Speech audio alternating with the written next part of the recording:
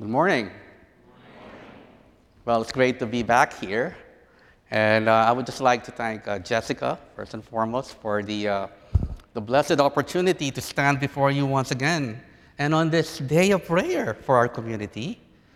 And I know there are folks who just came in today for a hybrid week. And if you're one of them, will you please stand up? I came here for hybrid week, by the way, so if you can stand up so people will acknowledge you. Yeah, welcome, welcome. So I welcome myself and I welcome all of you as well.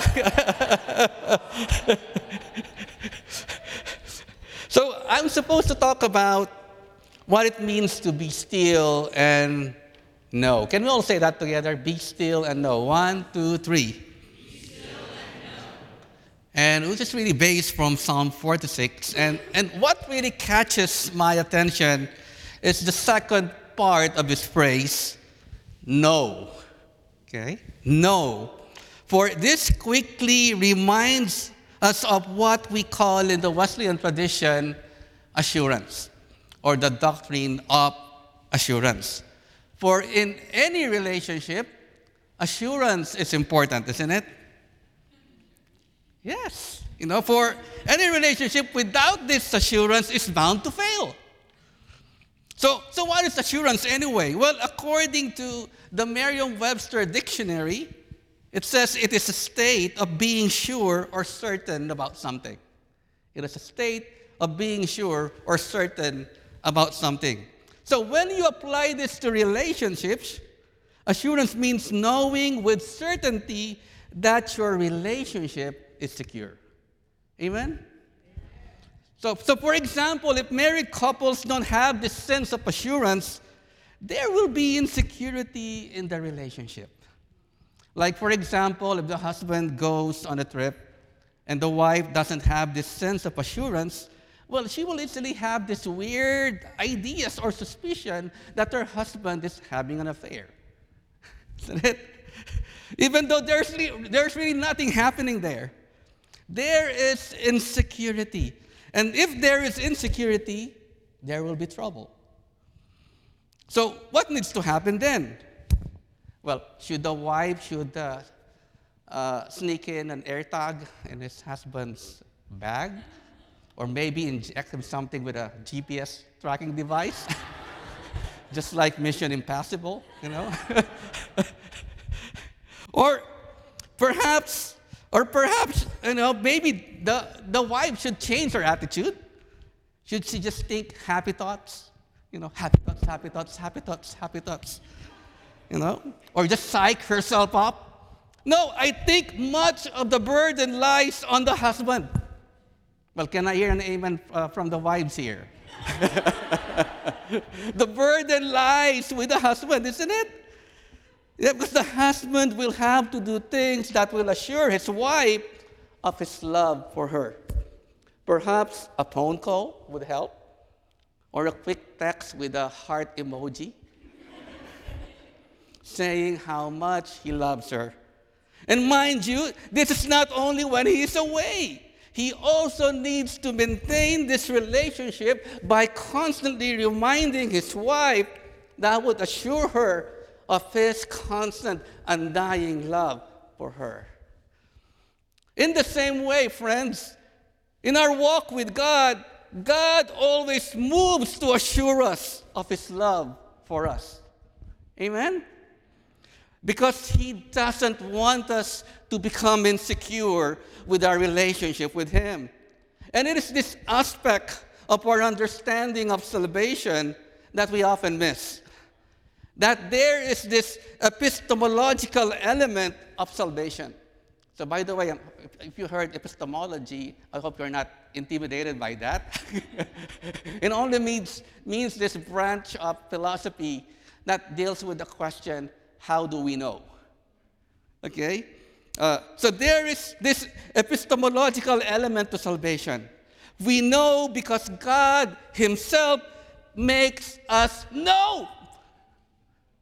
How? And here's the answer.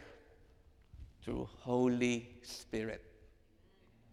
Through Holy Spirit. And we find that in our text this morning in Romans chapter 8.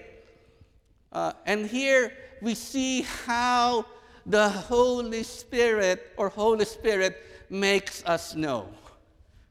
And the first way Holy Spirit makes us know is He does this by making us know our destiny. Can we all say destiny? Because it says in verse 11, Romans 8, if the Spirit of Him who raised Jesus from the dead dwells in you, He who raised Christ from the dead will give life to your mortal bodies, also through His Spirit that dwells in you. So here, friends, we find the promise of the resurrection, or what we call the general resurrection. This is also what Paul talks about in Colossians 1, verse 27, when he said, Christ in you, the hope of glory.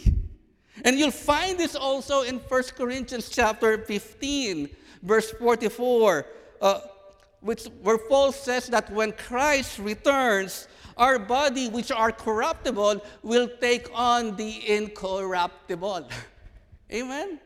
This is the general resurrection, or the resurrection of the body. We will have resurrection bodies. Can you say to the person beside you, you will have resurrection body? And this is an embodied resurrection, by the way. So in any destination, in any journey, there has to be a destination.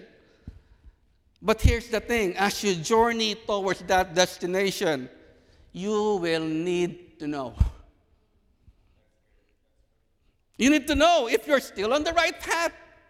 It's like driving on the highway.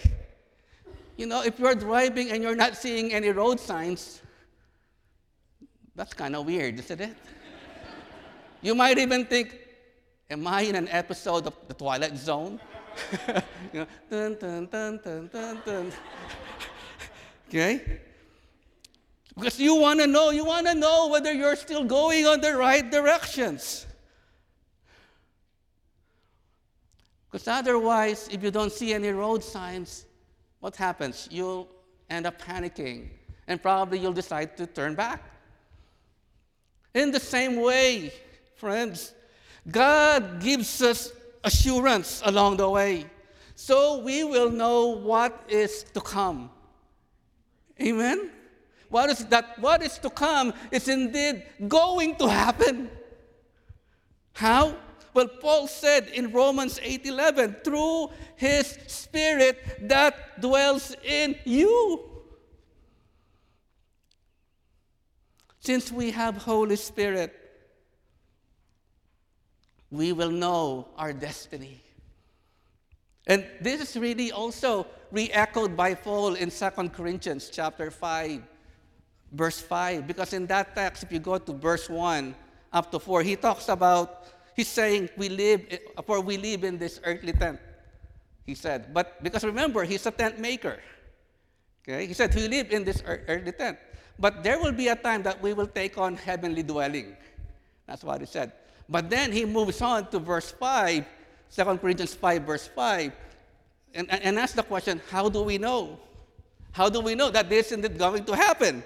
Well, in verse 5, he said, now the one who has fashioned for us this very purpose is God, who has given us the Spirit as a deposit, guaranteeing what is to come.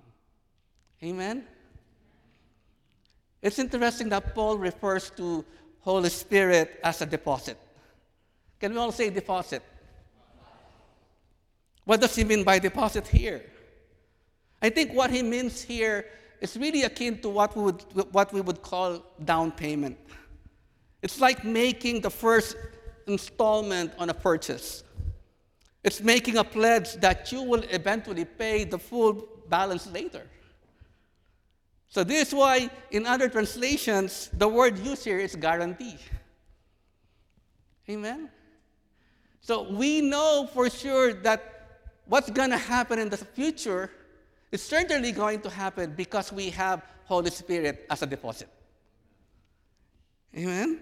So this is why we need to be filled with the Holy Spirit. Because it is God's way of making a deposit in us. He is giving us a guarantor. Because when you are filled with the Spirit, you will see positive changes in your life.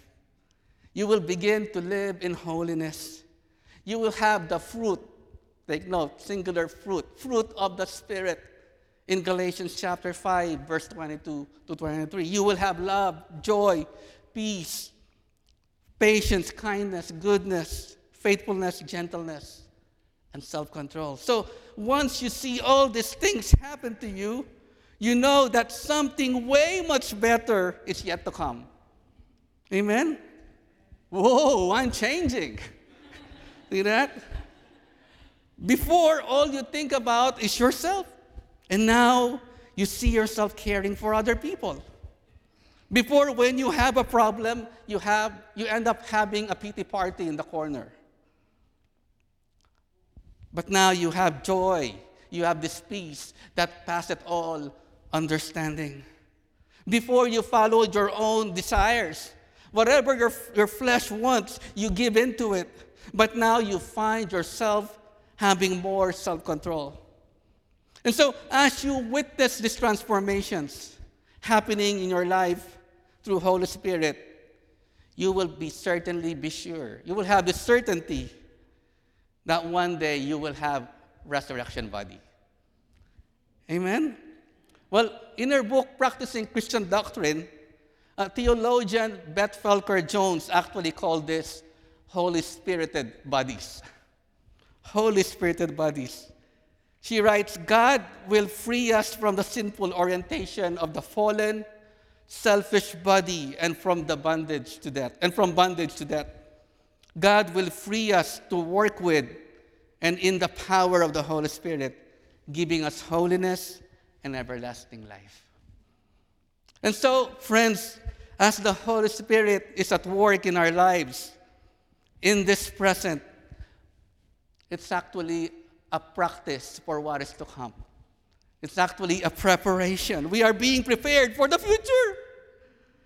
And we will know with certainty our destiny. But there's one more thing that we will know through Holy Spirit. And it is this. We will know our identity.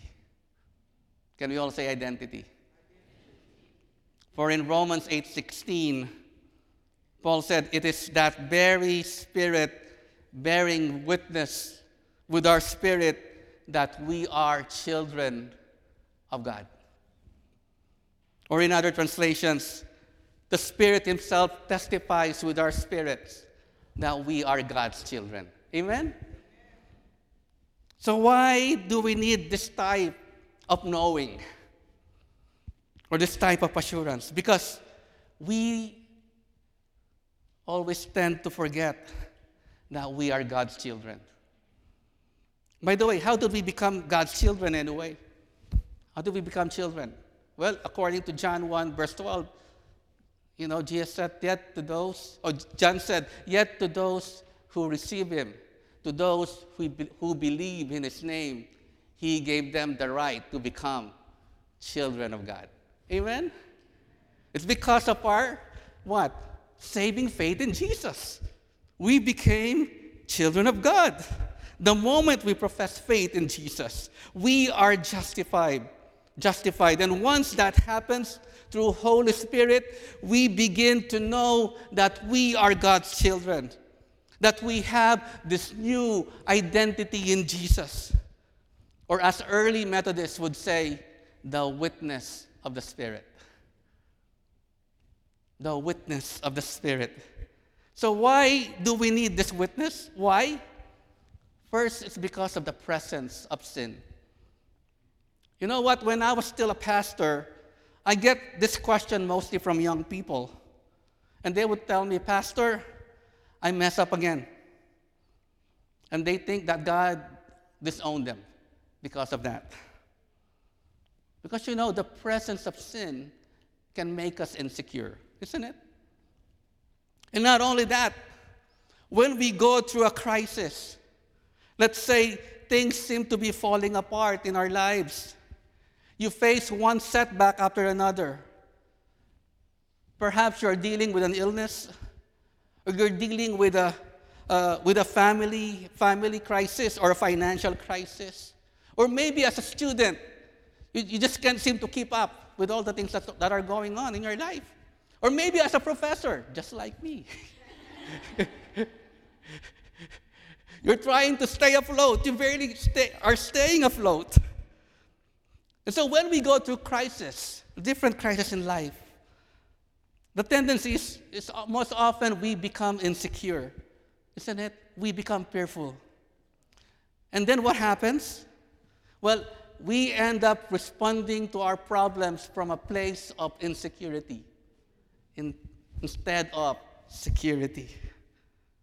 As an institution, you know what? We live in such a volatile time. Seminary education is changing fast. And I know we're trying to keep up as a seminary, dealing with these new challenges that are thrown right before us. This is why I don't even envy the president and those who are in the administration for this monumental task that is before them. So that's why my prayer is that we should not let our guard down. Let us not forget who we are. Amen? And how God raised this seminary 100 years ago. We shall be okay. Amen? For when we let our fears take over, we are essentially saying that God doesn't really love us. Let me repeat that.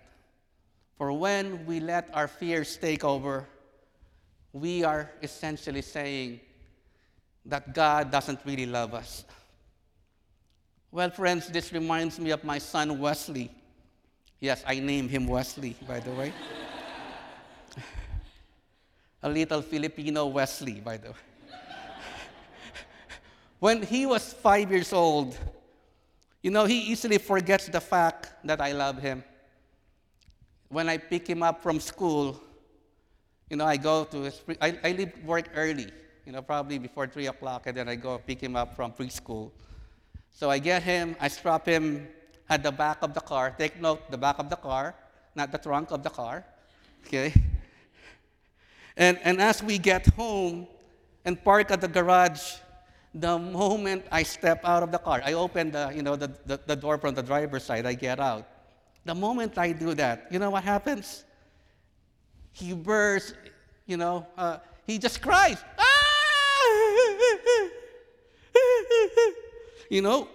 Why? Because he fears that I'm going to abandon him, that I'm going to leave him. And I say to myself, well, this kid has amnesia. He has memory loss. He doesn't realize that I took all the effort to leave work early, drive to get him from school, take him back home, and then suddenly I'm just going to leave him in the garage. He has amnesia. But you know what, church? Unfortunately, most of us too are like that. We behave that way in terms of how we relate to God. We too have amnesia. How? When we let fear take over, we easily forget our identity in Jesus. But you know what? In Romans 8, verse 14 to 15, here's what Paul says. For all who are led by the Spirit of God are children of God. For you did not receive a spirit of slavery to fall back into fear, but you have received a spirit of adoption when we cry, Abba, Father. See, because we have Holy Spirit, we no longer have to be slaves to fear, but rather we now are adopted to sonship or to daughtership. We now can cry, Abba, Father. Friend, Abba's an Aramaic word. It's untranslatable. That's why it's left in the Aramaic. Abba. It's a word that's never used in the Old Testament, but just called the Father, Abba. It's kind of like dad, daddy. It's very intimate. It's close, intimate relationship. But here's the thing. We too can do that. Amen? We can call God Abba. And just like my kids, when we're having dinner in the house, they don't say, Professor O'Connor, will you please pass the ketchup? No. They simply call me Papa. They have that privilege. I am their dad.